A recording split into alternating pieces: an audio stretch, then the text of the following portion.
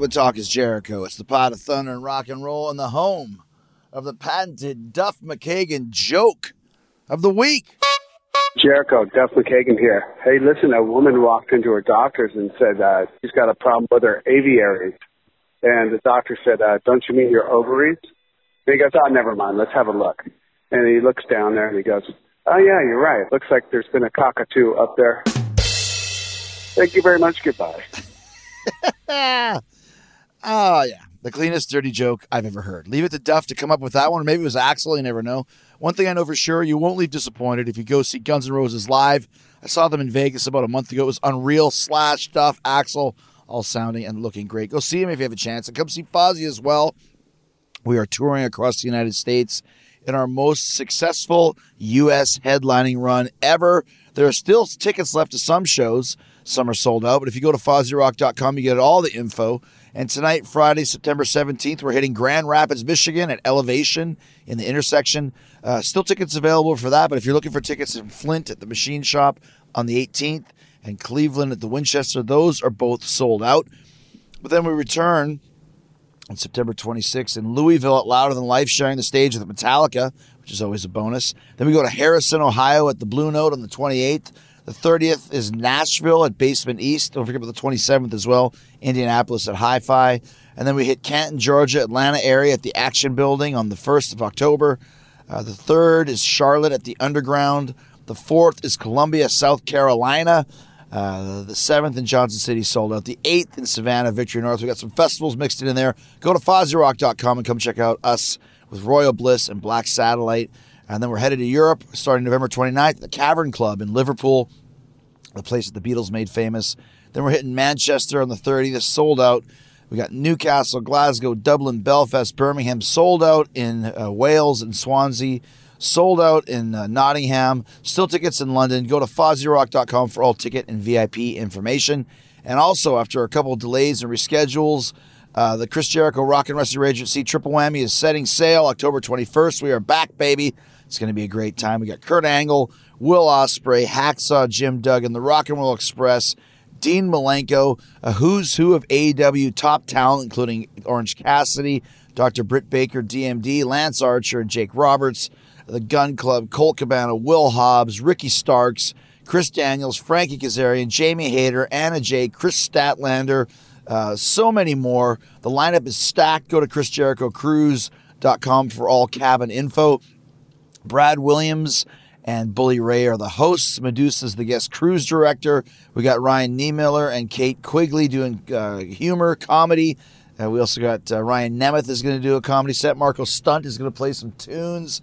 So much stuff going on. And speaking of tunes, Striper, Quarantine, Fozzy, Crowbot, Rubik's Cube, Secret Saints, Nocturnal Affair, Paradise Kitty, Dave Spivak Project, Dave Schrader's Beyond the Darkness. So much going on. Go to ChrisJerichoCruise.com and get one of the few remaining cabins. All right, today on the show, she made her AEW debut to a full capacity Chicago crowd, chanting her name, talking about Ruby Soho right here in Talk is Jericho today.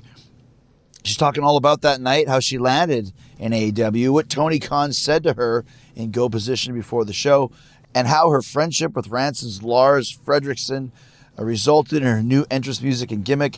Ruby's also sharing the details of her shocking release from WWE. She didn't see it coming. Her time in the Riott Squad and her relationship with both Liv Morgan and Sarah Logan. So let's go. It's Ruby Soho right now on Talk is Jericho. So one of the biggest stars in AEW right now, and you're bashfully smiling as you say that, is Ruby Soho. And I love stories like this. And this happened quite a few times here in our company. And that somebody comes in and right out of the gate is bigger than they've ever been in the business just from appearing on our show. Now, you're obviously very humble, and I can tell that. But just out of the gate, how does it feel to be in AEW from, it's only been, 2 weeks, 10 days? Yeah. It's like I was telling you, it's a dream, honestly. I don't even know if I have words to describe it. It feels like I'm living a completely different life. But, that's so untrue because the lives that I've lived previously have just led me to this point.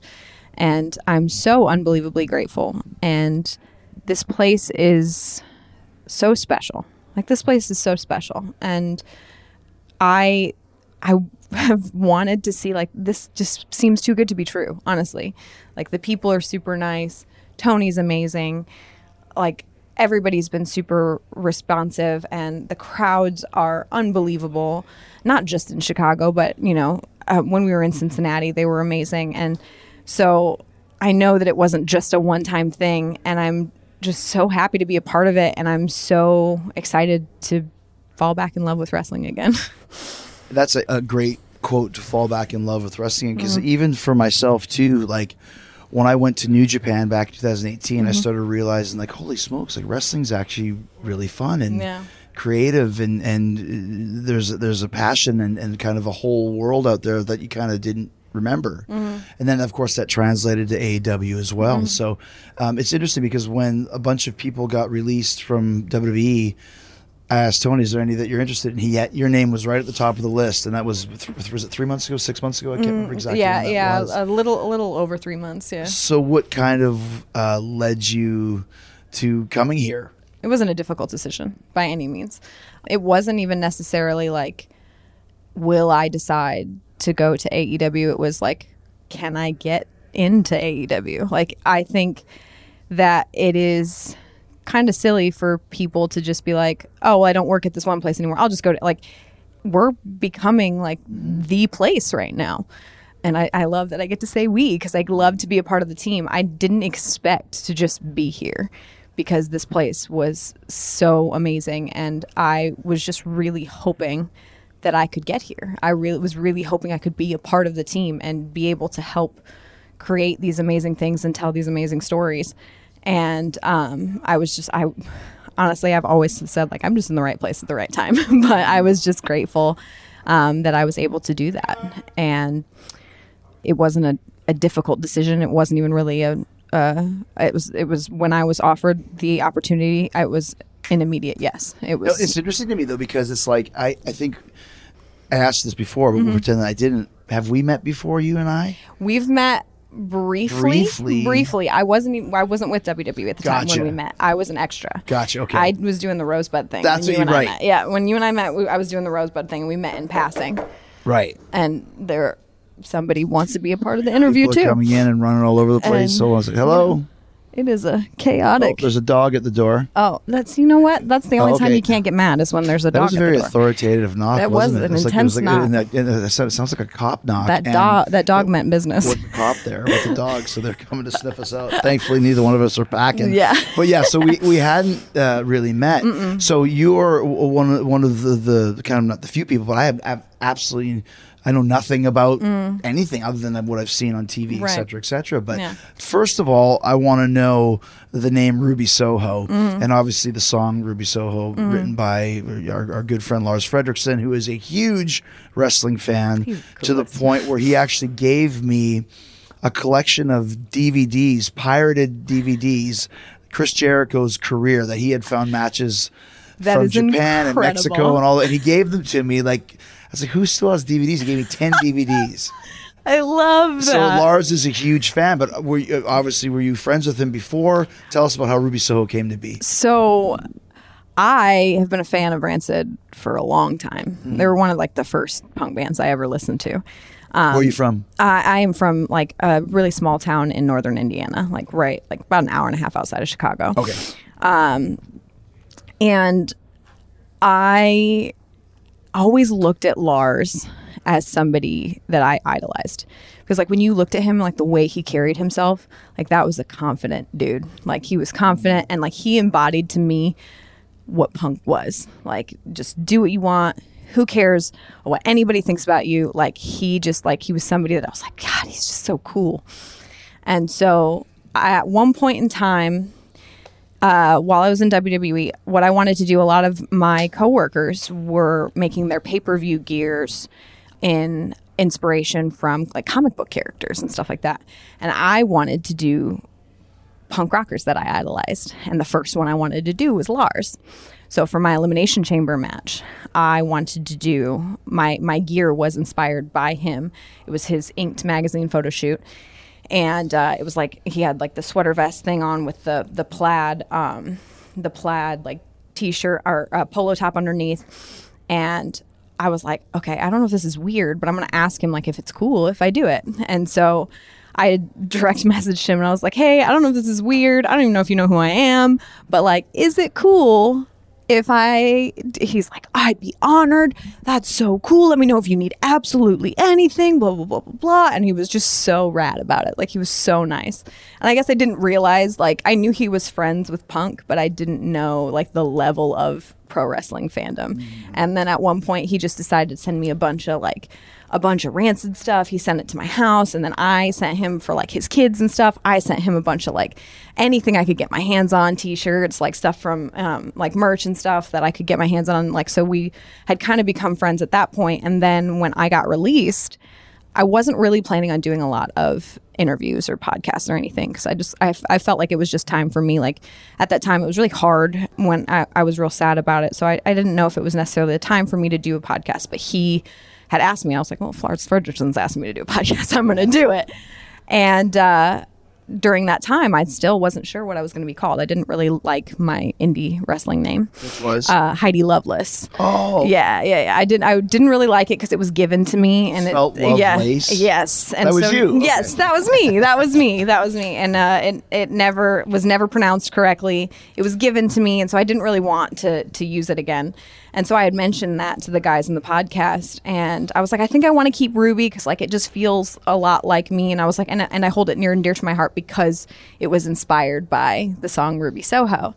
And he laughed and he goes, well, why don't you just use that? And I immediately just crumbled and melted into like 13-year-old me and was like, what? And he was like, yeah, I can get a couple guys on the phone. We can get you, Ruby Soho. We can get you the song. Like, we can work this out. And I was like, I'm in front of a camera just trying to hide my face because I was like, this is not real. Like, this is not real life. He is offering to give me this name and this song.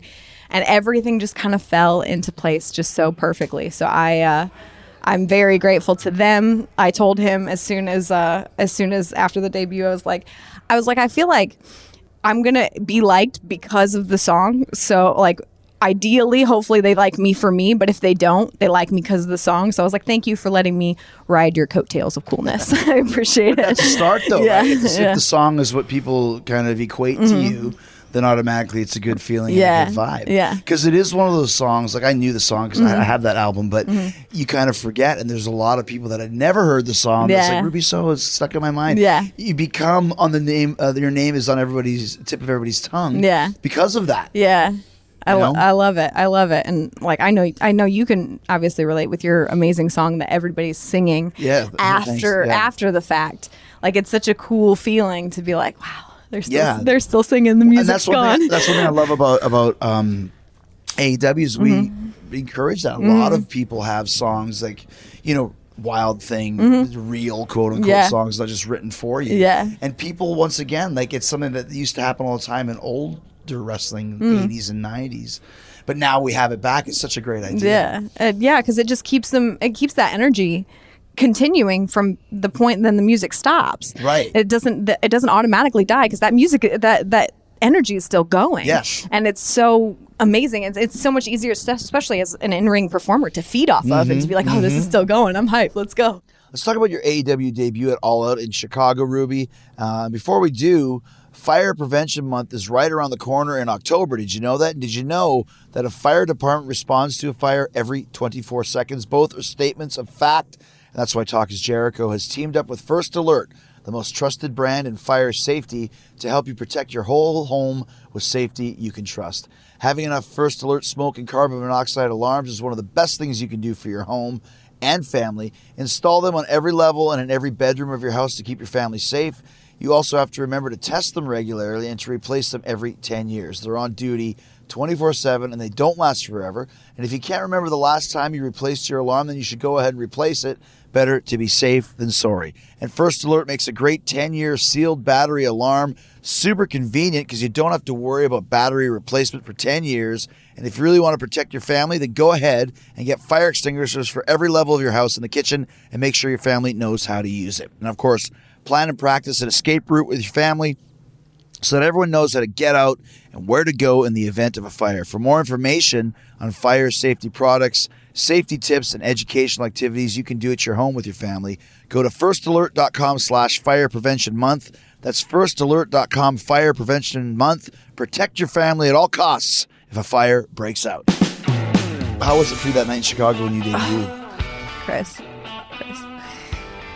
I thought I knew what nerves was until that moment. I thought I knew what nerves was. When we started to dwindle down and the girls were going out and like I'm looking around, I'm like, oh, there's none of them left. So like I'm going up soon. Like I'm at the bottom of the stairs and my hands are shaking. My heart is beating into my throat.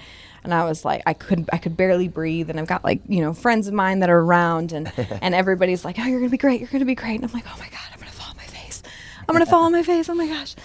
And the countdown starts to happen and they started chanting my name before, you know, I came out. And in that moment, I almost started crying. I'm like, I'm not even going to make it out there because I'm going to bawl my eyes out. And probably one of my favorite moments, and it was one of the pinnacles of like, I know this place is different, is that happens. And Tony from behind the screen pops up and goes, let's go! He was so hyped because he heard them coming and he was just so excited, and that obviously like translated into my excitement. And then they told me to go, and then I got onto that stage and like that was the realest emotion. That was real emotion on my face because I never wanted to leave that moment. I never wanted to leave that moment because it just felt like everything I had done, every choice I'd made had led me to this amazing pinnacle of my career, of this like this historical pay-per-view that I'm just grateful to be a part of. Like that pay-per-view top to bottom was perfect. Oh, yeah. It was just perfect. A legendary show. It really was. And the fact that I got to be a part of it, I got to be able to experience that crowd. Like I wanted so bad to just stay on that stage and just soak every ounce of it in. And I was like, okay, I gotta hit the ring and like let's go. Let's hope we don't disappoint. So, but yeah, it was awesome. It's one of those moments. Like I remember back when I debuted in Chicago, and this was almost pre-internet. People knew that it was me without really knowing, but somehow they knew. And it was like that for you. Like people were chanting Ruby Soho, and not Ruby Riott. Yes, Ruby Soho. Yes. Had that leaked out or something along those lines, or had you already decided to be Ruby Soho from the vignettes that you had done? Yeah, so the vignettes kind of alluded to it that like right. I had changed my my handle because I had to, but I didn't like Twitter handle. Or yeah, my handle for my Instagram and stuff. I changed it to Real Ruby Soho, but that hadn't been definitive. I just wanted to use it so I could use the destination unknown. Like, because I didn't, at that time, as soon as I didn't know where I was going. And the destination was not only unknown to everybody else, but to me. So I think that I had used that for a little while, and then the vignettes as they started to come, and then when the name was approved and everything was, like, each vignette, I wanted to kind of, like, pay homage to things that I had done in the past and really take the people onto, like, a journey of what happened after I got released. And then the last one was kind of like, okay, she's Ruby Soho. So I had done that, but I also didn't know how many people were going to see the vignettes. Like all I had them on was my Instagram, my Twitter. So like how big could they get? But like at least enough to get the buzz going like that. That was my name. And that was even better is that had they chanted Ruby Riott, I feel like I would appreciate it 100%. But I feel like I would still be kind of like, okay, there's still work to be done, like to get them to disassociate me from what I once was. But I was able to like kind of like come out as this new person and be accepted for this new person before I even came out. And that was really a beautiful thing. And honestly, people, like I said, people knew. Yeah. Like they were chanting, and when you came out, it was just one of those moments. Like I said, that night was so great for, you know, there's Punk, there's Danielson's a surprise, and Adams a surprise. But for you, it was really cool because, like I said, like a lot of people were talking when you did get released of like, okay, this person, I understand this, but why this person? Like when Miro got released, really? Like him? Yeah. And so to me, it was almost like a vindication for you that like not only were people excited to see you, but they were like really hoping that you'd be there to the point, like you said, like it was set up with the Joker, number 21, who's going to be mystery opponent. Yeah. If that would have been anybody but you, I'd feel bad for I would them. feel so bad. I would feel so bad. Yeah. But yeah, no, it was, like I said, everything from the moment that, you know, I had gotten released, and I really genuinely kind of felt like a sense of panic of like, what do I do now? Like, I don't know what to do. You know, I haven't been on the indies in 5 years, so I don't know if I'm going to be, you know, successful in that. And with the pandemic, there's not a lot of indies going on right now. And you know, can I get to AEW? Well, like, I just had so many questions that went through my head, and I was like, I don't know, because it came to as a shock. Like, I didn't know, I had no like feeling or anything like that, and I was very sad. I loved the girls that I shared a locker room with. Like, those women became like sisters to me. So it was just like, oh, I'm not going back to work this week. So there was no indication for you at all that you were going to be getting let go? No, not really. They had done some releases prior to that, but there wasn't really any indication that, you know, I always kind of kept my head on a swivel. Like, you know, it's always one of those things, like you are expendable, like you're replaceable, like you always know that. But like in that moment, I just bought a house, and I was just like, everything's great. And then it happened, and I was like, wow, this is intense. And I genuinely just didn't know what to do. I cried and I panicked, and I ate a box of Oreos and original flavor. Yes. Okay, I can't do the double stuff. It's too much stuff. Not a good ratio. But and I was like, okay, well, now it's time to, you know. Did you ever find out like any reason given? And if you say budget cuts, I'm gonna eat my hat. I'll eat your hat since I'm not wearing one. That's honestly the only reason I've ever heard was budget cuts. But you know, I can't say bad things about like my experience there. There's a lot of stuff I learned. There's a lot of people I got to work with there. The Riott Squad, like the girls that I got to become lifelong friends with, people that like I'm, you know, Sarah Rose, like I'm the godmother to her son, and like I still speak to Liv Morgan on a regular basis. Like, and that was the Riott Squad, yes, the three of you. The three of us, and like they were my sisters, and they've stayed that way. So like I have that company to thank for that. And, you know, every decision that I made, you know, led me to this point. And I think the appreciation that I got, you know, was from the fact that maybe they hadn't seen everything from me in my previous job that maybe they wanted to, and maybe they wanted to see more from me. I like to think that's the reason I got the reception I got it all out, was because they were excited to see what else I had to offer. And I was excited to give it to them. So I'm excited to continue to give it to them. So let's kind of go back into your past. You're talking about being Heather Loveless. We'll pronounce it properly. So you mentioned that you were in WWE for 5 years, and we'll talk about that. Mm-hmm. How long were you on the Indies? Sorry, Heidi Lovelace. I said Heather. No, it's okay. How long were you on the Indies before you got to WWE? 6 years. Okay. Yep. So before I got to WWE, I was on the Indies for 6 years. Heidi Lovelace was given to me. The name was given to me. Like by your trainer or something? I was trained at first in a backyard somewhere in the middle of in Nowheresville, Indiana, and I was just working at this one particular place in Indiana, and I didn't really know the world outside of this. Like, I knew of WWE, but I didn't know of like bigger indies or things like that, like what existed in the world of independent wrestling, until I met, you know, my trainer. His name is Billy Rock. He trained me outside of Lafayette, Indiana, which is why I bill myself from Lafayette, is because I want to pay homage to him.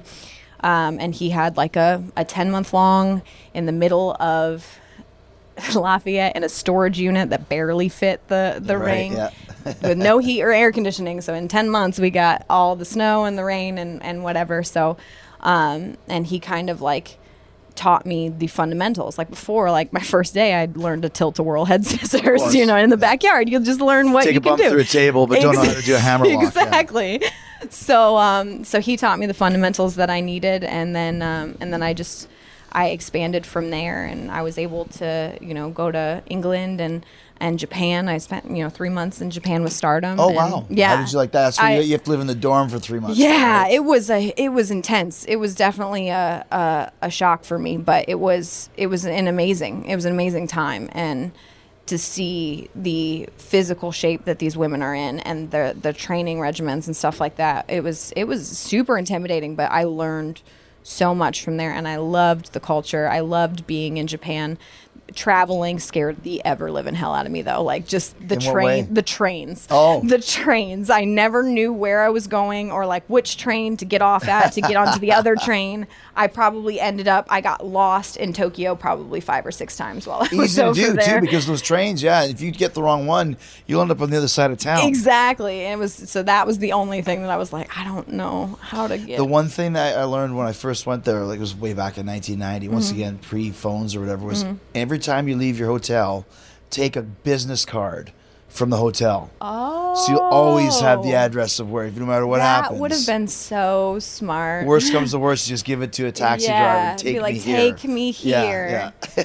That's so smart. Who else was with you while you were over there? I had a girl from California. I don't know if I think she still wrestles. What's her name? I'm not sure. Hudson Envy. Okay.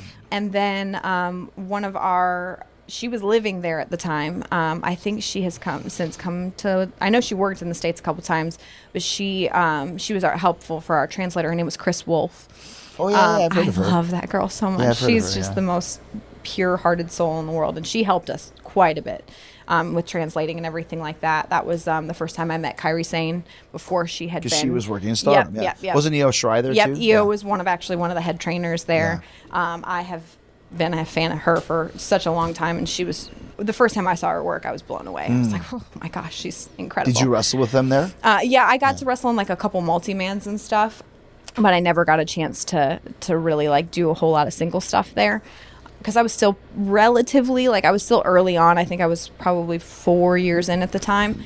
But yeah, it was an amazing experience. I was broke as all get out though. Like every penny I had, I took there, and then I had ran out by the end. And then just to get on the trains cost money, and I was literally paying my bills, going to the post office, filling out a form to send money to my bank account from the post office to my bank account in America, which is also they take $20 out as a transaction fee. And I was like, I'm just trying to keep my apartment by the time I come back. So yeah, that was it was tough, but it was amazing. It was I would really love to go back to be able to properly enjoy everything. Mm-hmm. Did you ever go back with WWE to Japan? We went there, but we were only there for a day or two. Right. Yeah, we never really got a chance. You're talking about you want to go back and look around. Yes, I want to go out there and stay for even if it's just a week, so I could just really absorb everything around and be able to really appreciate everything. How is it for girls? I know for guys, if you want to go to the gym, if you have tattoos, you have to wear a long sleeve shirt because, of course, they equate tattoos with Yakuza. Is that for girls too? Oh yeah. I got a lot of real concerned looks walking up and down the street. So I tried to cover up as much as I could. Luckily at the time I didn't have my neck tattoos, so that was good. I could cover up a good amount, but if we weren't allowed into any of the gyms. We weren't allowed. That's one thing they're still very, very squeamish about. Yes, they don't. It never changes. They're like, oh, we should do a bathhouse, and we're like, sorry, you can't. Swimming, nope. Yep, nope, can't do that either. It's just not. It's not a thing, and that's okay. I understand. All right, we'll talk about how you finally got to WWE, Ruby. But first, I want to say a quick thank you to Geico for making this episode possible. And if you own or rent your home, how hard it can be. But what's easy is bundling policies with Geico. Geico makes it easy to bundle your homeowners or renters insurance along with your auto policy, which is a good thing because you already have so much to do around your home. Go to geico.com, get a quote, and see how much you could save. It's Geico easy. Visit geico.com today. That's geico.com. What finally brought you to WWE then? Honestly, like I said, Chris, right place, right time. I believe that Jimmy Jacobs was the person that... creator of the list? Yeah, he was the one who actually got me looked at least. He told Sarah Amato about me, and I spoke with her briefly, and then, a few weeks later I had an email that said, hey, we'd like you to come down for a tryout. And I'm forever, grateful to him. And I came down and I did the tryout. And is that one of those tryouts like at the PC where you have to do 10,000 drills? Oh my God. Yeah. The bag drill, dude, is the most. The bag drill? Oh. Which one is that? So it's like you have a boxing bag, or I think and they put punching bag. Yeah, punching bag thing, and they put it in the middle of the ring, and then you have to do a drop down on one side, a drop down on the other side, hit the ropes, drop down on one side, drop down on the other side, hit the ropes. You have to do that I want to say 20 times, and you have to do that in 3 separate rings, 3 rings. So you do one, then get out and do the other one. 25 get the other one, or 20 times, 20 times, 20 times. The only saving grace, honestly. Only saving grace is that Robbie Brookside is at the end, and he is the most motivating dude on planet Earth. Go on then, lad, go on then. Also a fellow punk rock aficionado. Oh God, he's my punk rock Yoda. Oh yeah. Oh my gosh, I've never met a human being who knows more about punk than that man. Yes. You tell him a band, he knows where they're from, he knows their biggest hit, he knows how long that they've been around, what genre of punk that they play. It's amazing. I'm like, you're like an encyclopedia. We were in Hamburg together in '93 for 6 weeks, and I'm that way for heavy metal, so we were constantly quizzing each other about punk rock and heavy metal. Yeah. And where we were staying, there was a concert hall called the Docks right across from us, so we went and saw, this week, I'm going to take you to the Mighty Mighty Ball Stones. All right, then I'm going to take you to Halloween. I love All right, that. then I'm going to take you to see whoever, I can't remember, was it the DRI? Yeah. All right, well, then I'll take you to, Saxon or whatever Yeah. it was, so yeah. God, so he'd be your motivator at the end of these drills? Oh, yeah, 100%. He came up to me, and I was nervous as all hell. Like, pretty much everybody is, at those tryouts. Like, they're just trying to change their lives and stuff. And he walks up to me, and I think he knows that I had a love for punk rock, probably based off of some of the stuff I'd filled out in the questionnaires. And he looks at me, goes, top 5 punk bands, go. And I was so nervous in that moment. I honestly don't even remember what I had said. I know that I had just first of all, in that moment, I forgot every punk band I'd ever listened to in my whole life. I was like, and then so I gave him a bunch of bands, but I don't remember all the other bands I said. I just remembered that I had listened to Alkaline Trio in the car before I got there because I needed something kind of a little calming, but a little okay. Right. And he was so mad that every time I'd get to his ring for that bag drill thing, he'd be like, Alkaline Trio, come on then. Because he's one of those punkers that the less you can understand in the lyrics, the better. That's not really and punk, in his head, anytime if it's pop punk in general, he goes bubblegum pop. Yeah. And so we'd always go back and forth. There's some bands he likes that, I'm like, you can understand this and you like it. And so it was me trying to be like, this is another band I think you'll like. And so it was me trying to get him to listen to some new stuff. He always, anytime I'm stuck, I haven't listened to anything new in a while, I'm like, hey, give me a band to listen to. Right. And he always sends me something new. So he's just, honestly, he's the best. He was the best. It was so much fun to work with him. So he helped you kind of get through this tryout, and then did they hire you right away, or? From the get, so my hiring story is always one of my favorites, because when you get hired or you get the phone call or the email, you always think you're going to be somewhere that where confetti is going to rain from the ceiling. It's going to be this perfect moment. And I was working as a bartender at the time, and they were somewhere overseas, so they couldn't call me. So they sent me an email, and I got this email. And after I got the email, I'm eating next door to this bar. I had this awesome hot dog place that had barbecue, pulled pork on it and whatever. I was like, I'm just eating. I'm like, I didn't get hired.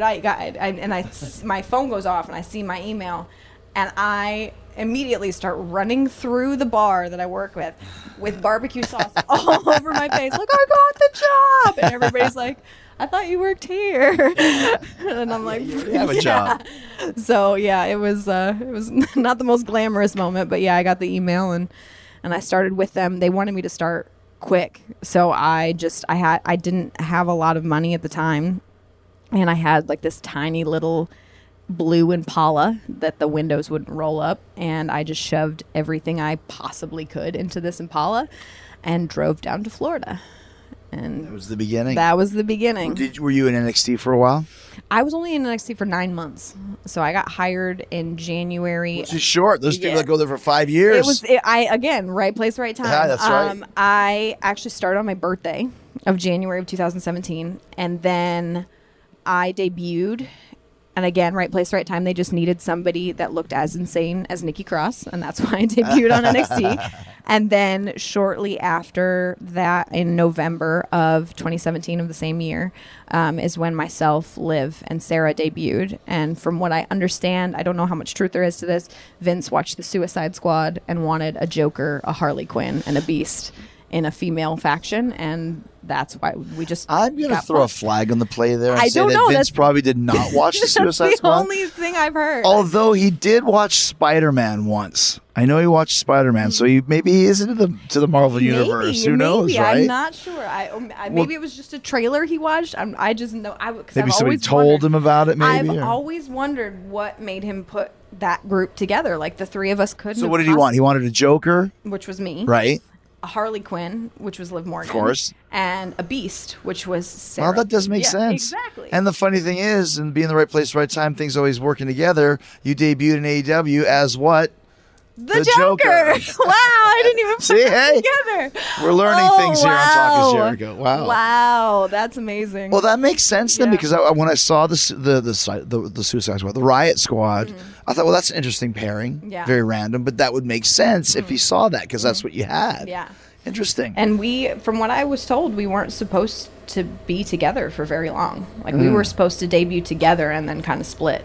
But they liked us together, and we loved being together. And I think that was one of the things that, because we didn't think we were going to last very long, we didn't change our individual characters, and we just kind of like tried to get them to mesh together instead of like, oh, we're going to try to make each other a faction. We're like, okay, if we're going to get split up, we're going to stay who we are. And I think that's what helped us, is we had three individual characters that made sense somehow in a weird way that actually accented each other. So yeah, I love those girls. But that's how it works. So like, even when we started with the Inner Circle, none of us really looked the same. And I was like, I keep saying, it reminded me of like original Guns N' Roses. Like when you see them in 1987, they don't really look like they're in the same band. Yeah. But that's the beauty of it. It's the genius. It just works. The chemistry is there, and it seems like you guys had that with Riott Squad. And that's the best part, is like, even just aesthetically or in-ring work, because like in-ring work, our stuff was different too. But like, one thing that I loved about it is like, we had something that appealed kind of to everybody. Is like, Sarah was more of a brawler, and Liv did a lot of the high flying and stuff like that, and I did a lot of the talking. But like, I think there was something, and that's what I love about wrestling. And like, that's one of the things I love about this locker room, and this, especially just this women's division, just taking a look at it, is like, there's so many different women, different looking women, different women from different backgrounds that have different stories, and like, just so many, like, just such a complexity within this division that I absolutely love. And I think it's so awesome, because there's something for everybody here, and I love that. I love that so much. It really is like a wrestling buffet, we say. It really is. Because also, too, like, everybody comes from different places. There's real no cookie cutter. And once again, nothing against, I guess NXT now is completely different from what it was when you guys were there. But there's no real kind of, everyone learns in their areas where they learn. If you're coming from Lafayette, if you're coming from Japan, if you're coming from Canada. And that's kind of the style you bring to the show. Yeah. And that's, I just, this place is just so different. And like, that's the thing that I've been asked to interview, like, why AEW? Why AEW? It's just like, this is the thing that this place stands for. The thing that I love about wrestling is just complexity and diversity and being different than anything else or anyone else out there. And it's hard to do that in pro wrestling, because everything's been done, but this place has managed to be different, to do different things, to push boundaries, and I love that about this place. That's one thing I really loved, like I mentioned about New Japan, then coming to AEW was, and this is, once again, I worked for WWE for almost 20 years. I loved it, had a great time there, had a lot of great matches, et cetera, but there's a certain way that they do things, and that is the way they do it. It's very successful. Who are we to judge? But this is not getting pretentious, but I really stress this all the time. Wrestling is art. Anytime you create something out of nothing, you're creating art. We're putting it in a match or whatever it may be. You have to let the artists be artists. You know what I mean? You can tell me, okay, Chris, paint a picture of a cow. Okay, here's my cow, and maybe I'll put some wings on it, or maybe I'll make a space cow. But if you tell me paint a picture of what, oh, we don't know. We'll get to it. What? Or if I'm painting the cow and they say, okay, change it to an elephant. It's like, no, WWE does that. Here, we don't. We let you be an artist, and we say we want you to paint this. And the creativity here just reinvigorated my love for the business, like you said, because I get to be an artist. And one of the things that I have stressed a bunch of times, and the thing that like kind of started my excitement for this place and to work with this place, was my first conversation with Tony. I was like, okay, tell me what you need, tell me what you want, like, just so you know, my hair is orange now, and also like tell me how I can help you, like, tell me how, like, and it was very much like a trying to get like answers from him of like, and he's just like basically just stopped me and was like, I just want you to be you and come work for me. And that was it. And I was like, it was the most simplistic, straight to the point answer that it like fried my brain, where I was like, it like malfunctioned. I was like, what? And like, that was such an amazing thing for me to be like, I could just be me. Like I kind of can't do this wrong. Because there's no wrong way to just be me. There and really like isn't. That's such a freeing, beautiful feeling. And it's just, like I said, I keep waiting for like someone to wake me up, or like the shoe to drop, something, and it hasn't happened yet. And it's just, this place is just so special, and I'm just like, I couldn't be more honored just to be here. I keep saying it sounds like corny, like I'm just happy to be here, but I really am. But I think everybody that comes here really, even if at first they might be a little hesitant, like, really? Because you hear, oh, this is such a great place, or this is so much fun, or this is freedom. You don't really know for sure. And then you come here, you're like, oh my goodness, it really is exactly what they told us it was going to be, you know? Let's go back to WWE and talk about how you got your name Ruby Riott. But first, I've got an important reminder from our friends at NHTSA. It can be a little frustrating, especially if you're in a hurry or running late, to find yourself at a railway crossing waiting for a train. And if the signals are going and the train's not even there yet, you may feel tempted to try and sneak across the tracks. Well, don't do that ever. To the naked eye, trains often appear to be further away and moving slower than they are, but they can't stop quickly. Think about this. Even if the engineer hits the emergency brakes right away, it can take a train over a mile to stop. I'll say it again, over a mile to stop. By that time, it's too late, and the result is a potentially deadly crash. The point is, you can't know how quickly the train will arrive. The train can't stop quickly. Even if it sees you, it could end in disaster. If the signals are on, the train is on its way, and you need to remember one thing: stop, because trains can't. Let's talk a little bit more about WWE. How did you end up with the name of Ruby Riott? So I am actually the one who pitched that. Ruby was originally from Ruby Soho. From Ruby Soho. At the time, yeah. I wasn't like pals with Lars, so that wasn't an option. So I call him the other Lars, by the way. It's like, there's only you can't be named Lars and be a rock star. Yeah. You're the other Lars. So you got Ruby from that. So Ruby was from that, and then I just was trying to figure out a last name that I felt like was to the point, was kind of like that expressed my personality, and that like really felt like I could just like let loose a little bit, and that people could pronounce, because for some reason Loveless spelled it. So that really bugs you, doesn't it? Oh, it was just for so many years, Heidi Lovelace, and I was like, no. Sounds like a porn star. Yeah, I know. That's what I'm saying. That's what I'm saying, and that's why you could tell a bunch of dudes gave me that name, like, like. But it just, and it was like one of the first ones, and it was super last minute. Like, I don't think my entry into when I debuted with NXT, I think it was a very last minute, like, okay, let's just give her this name, and like, this is what it was.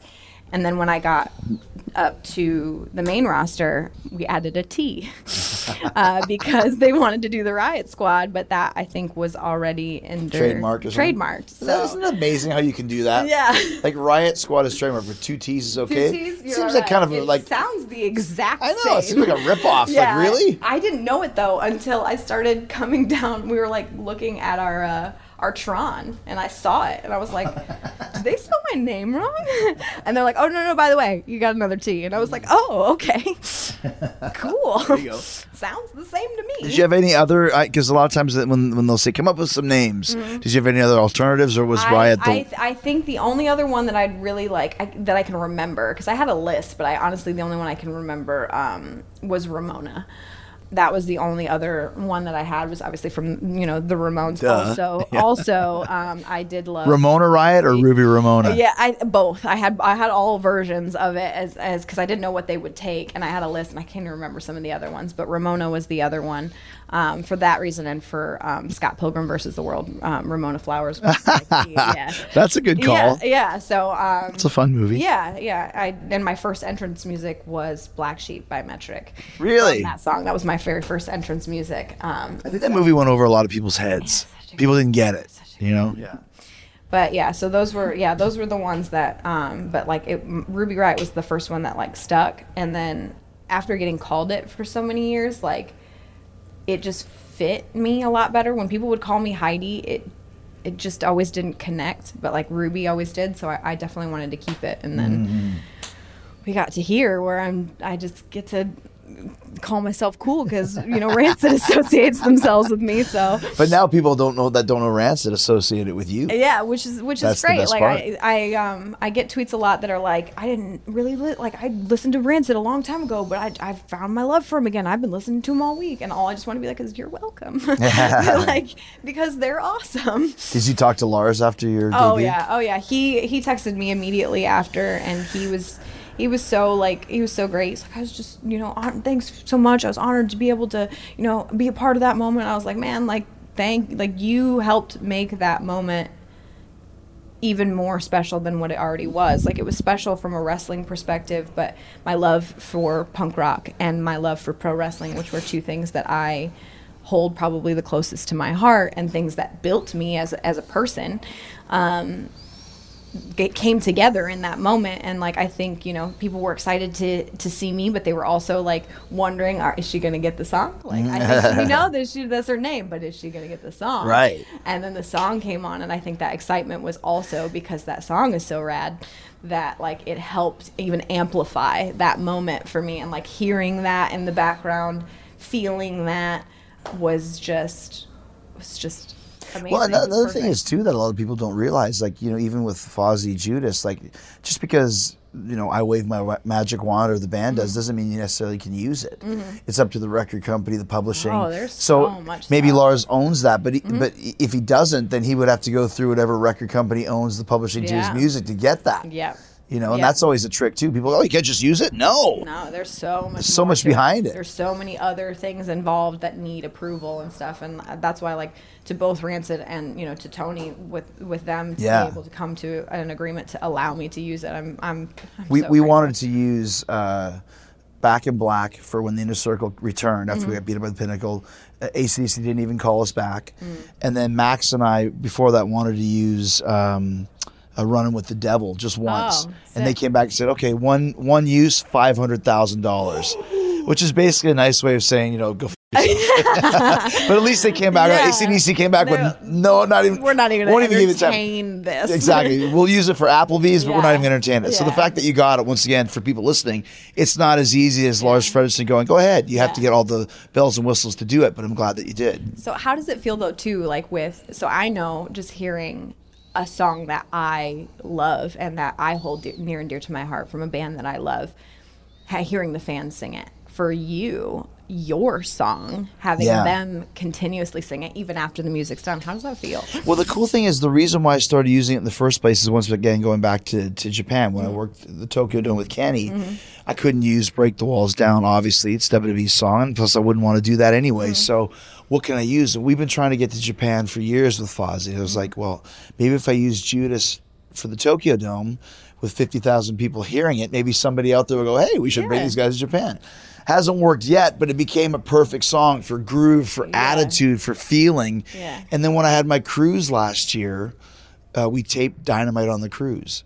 And when I came to the ring, that's when everyone started singing it. It started on the cruise, which was really cool. But then we had the pandemic where we had no crowds for like 10 months. And it was like, I hope people remember when they come back. And they did. So that was cool because I was scared. Like, what if they just forget and they don't do it anymore? But, you know, you want people, and this is another thing with Ruby Soho, your song, you want people to organically get engaged. You know, it used to be a catchphrase or something like that. Now it's the music instantly. Yeah. It's like the modern version of Stone Cold's glass breaking. As soon as they hear it, they're excited. They know it's coming. Yeah. It's very important. Yeah, it's amazing. And I, again, like nothing against anybody at WWE, but I was not a huge fan of the song that I had before. It wasn't that it was a bad song. Like the Riott Squad song wasn't a bad song. But I just didn't feel like you didn't feel it, right? It didn't give me the feeling that I wanted coming out. Like it just didn't. I didn't feel like it represented us as a group. I didn't feel like it didn't give me that feeling. And the moment it all out, I heard that, I was like, this is what it's supposed to feel like. Yeah. This is what it's supposed to feel like. Well, it's supposed to give you the vibe. Yeah, exactly. You know, like when you feel a great song at a concert, like you feel like, you know, you want to jump up and down or you want to punch through a wall. I mean, that's what music can do. And I think that's one of the best things about having that happen is it kind of ties, like, I know this is a world that you live in all the time, is being in concerts. And like, I think one of the things that I love about concerts is for a split second, we're all family. Like for a split second, every single person everyone's that's the same. Listening, we are all like a family. We've all known each other our entire lives, just for that time period. And that's one of the things I love about concerts. I love about punk rock concerts and any concerts in general. Like I just love that, like that love of that band, that song unifies these people. And I think that one of those things that ties in with wrestling, when you come out and like you're all like family at that moment. Like we're sharing that love for that song because we love that song. And then you can hopefully like take them and continue to take them on that journey of like we're all in this together when I'm in the ring. Like, that's right. I love that. I love that combination of music and wrestling. When you were talking about the Riott Squad, how they kind of put you all together, Joker, Beast, and what was the other one? Oh, Harley Quinn. Did you know those girls from before? I knew Sarah. I've known Sarah since I broke in. I wrestled her for the first time. She was 3 matches in. I was 3 months in. It was a real bad match. It was a rough match. But we'd known each other for a long time, and we were pretty much the only girls in our area. She's from like northern Kentucky, and I am from, Indiana. And there wasn't a lot of girls in our like Midwestern area. So whenever, a lot of times on the indies at the time, because there weren't as many girls, when you would get booked somewhere, they'd be like, do you have another girl? Right. And I'd be like, oh, okay, yeah, sure. And it was always each other for us.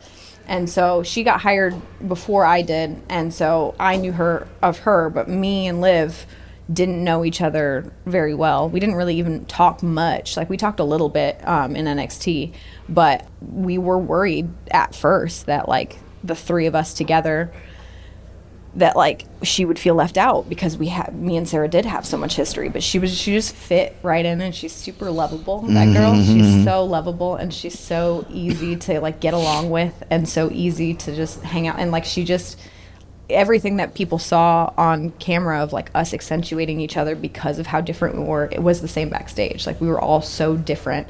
Sarah was always on time to everything. I was occasionally late. Liv was always late. Like stuff like that, where like we evened each other out very, very well, and yeah, that's why. Who did you feud with when you were the Riott Squad? My first feud, like singularly, was Charlotte, and then I also feuded with Natalya, and mainly it was just with the girls by my side, and then I also feuded with Rhonda and the Bellas at one point in time.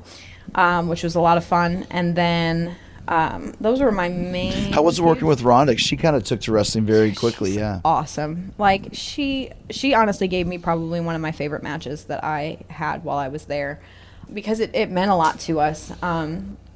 She's one of those people that's incredibly humble when she knows she does not know a lot about what she's in at the moment, but she's a sponge. That girl picks up super fast.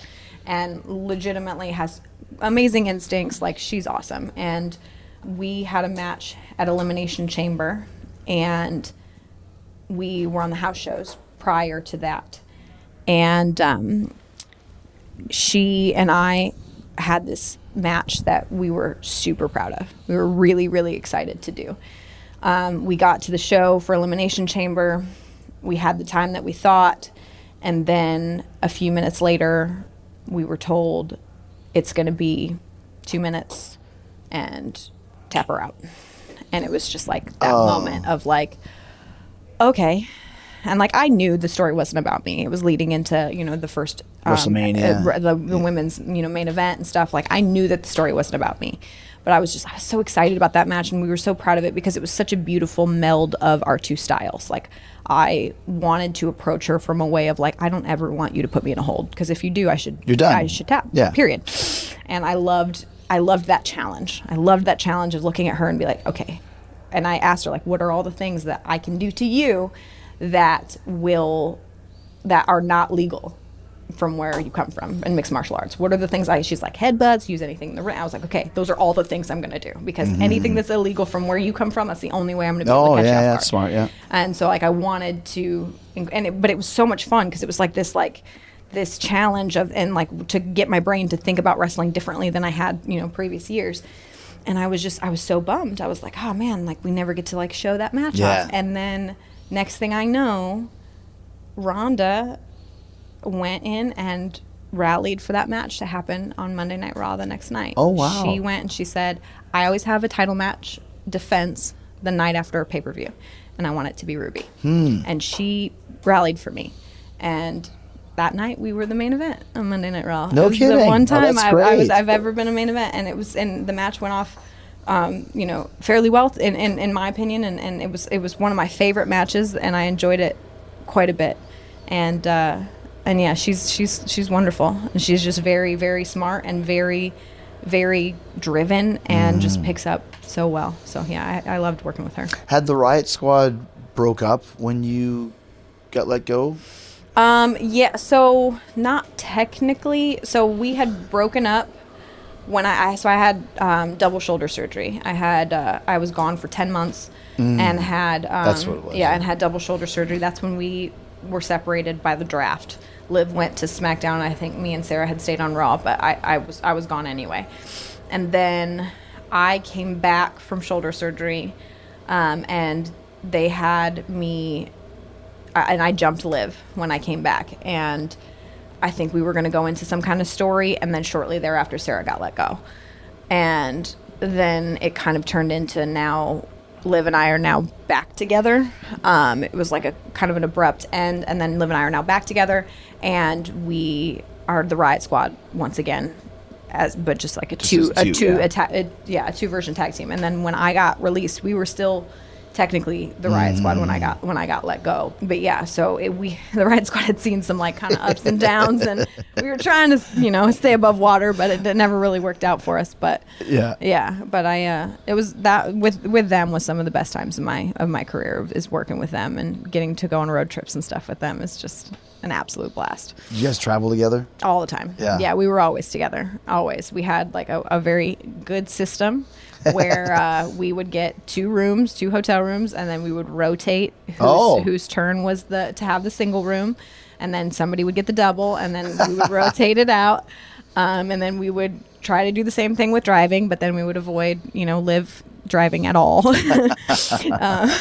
because she's from Jersey, and she didn't really get her license until like while she was in with the WWE, so she didn't have a whole lot of driving experience, so we didn't really let her drive all that often.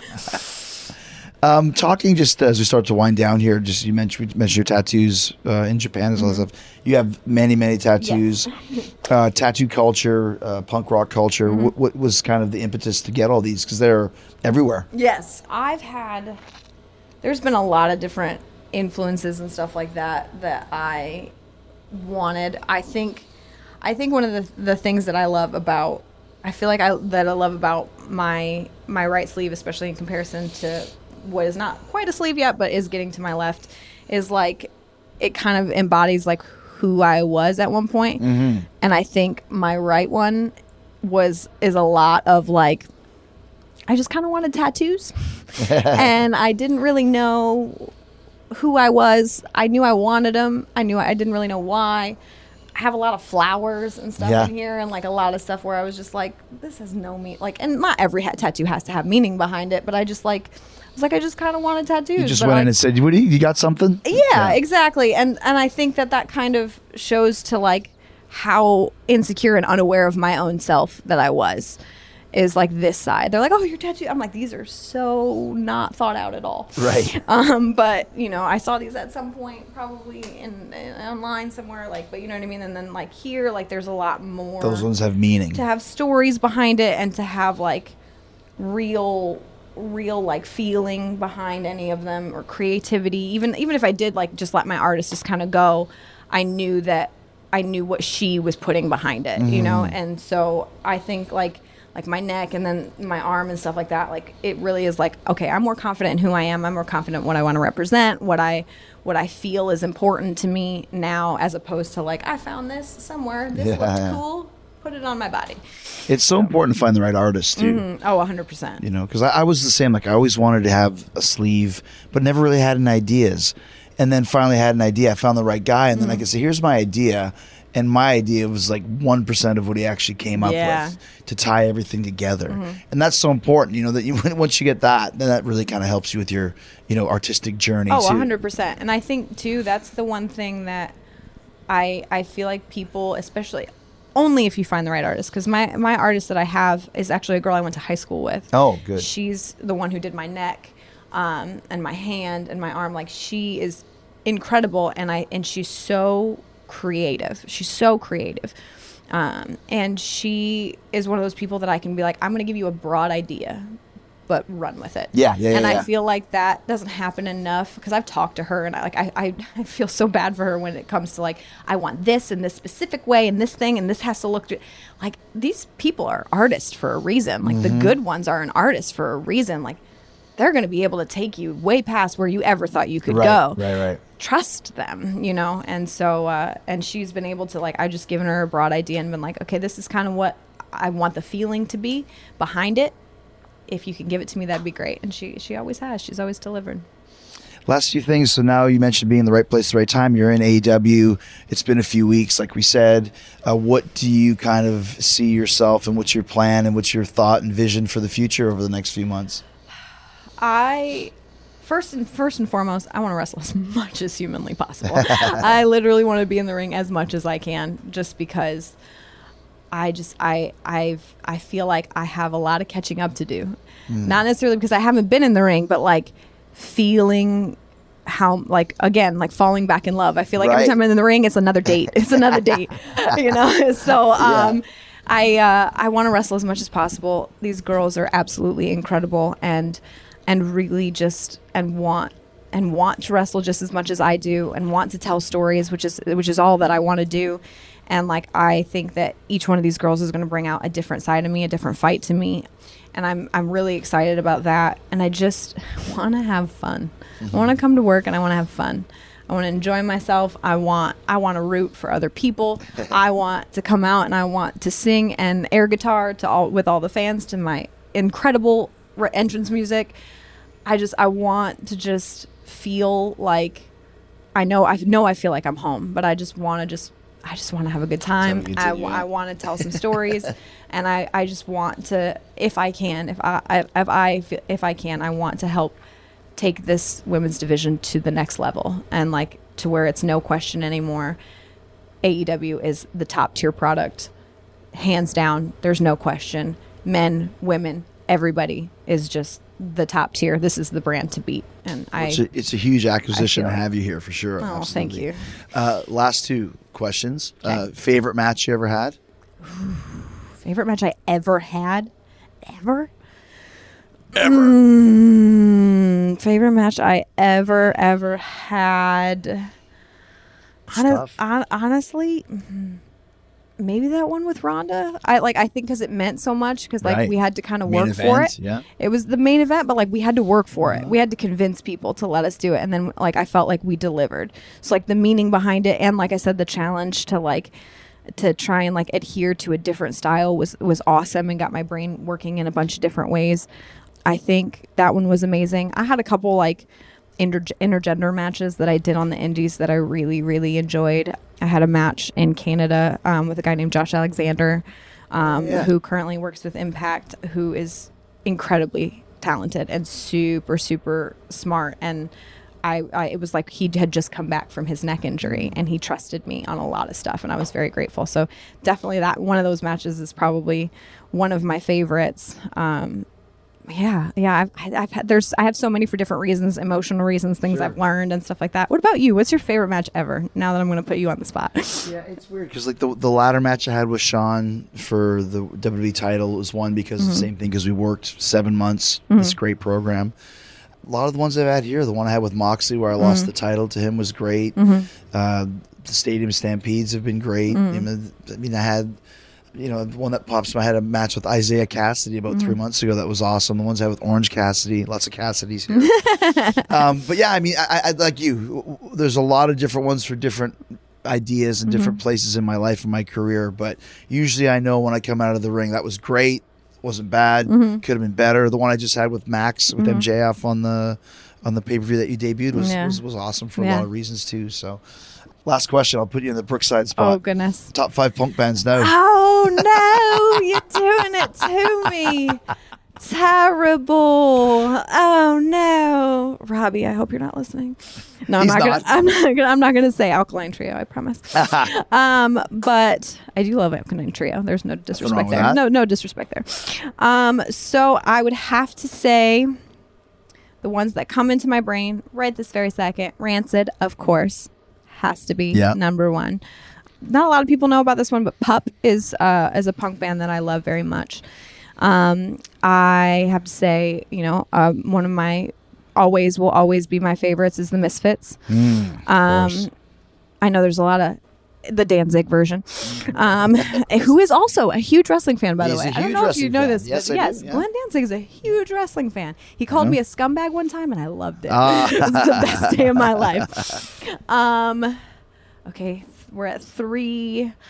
State Champs is another one that Robbie would definitely call bubblegum pop, but is very, very yes. But they were another one of my entrance musics post Black Sheep. And then I am gonna have to say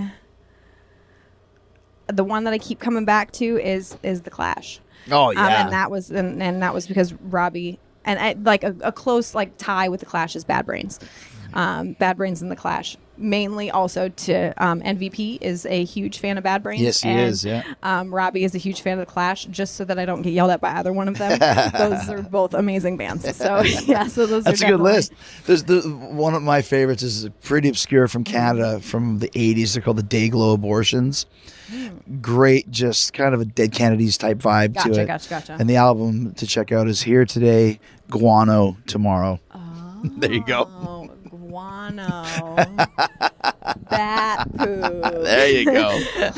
But you are definitely not Guano. Ruby Yay, Soho. I'm It's not awesome to talk to you, and I'm excited to see all the great things you're going to do here in AEW. Thank you so much for having me, Chris. I appreciate it. That was awesome. Thank you.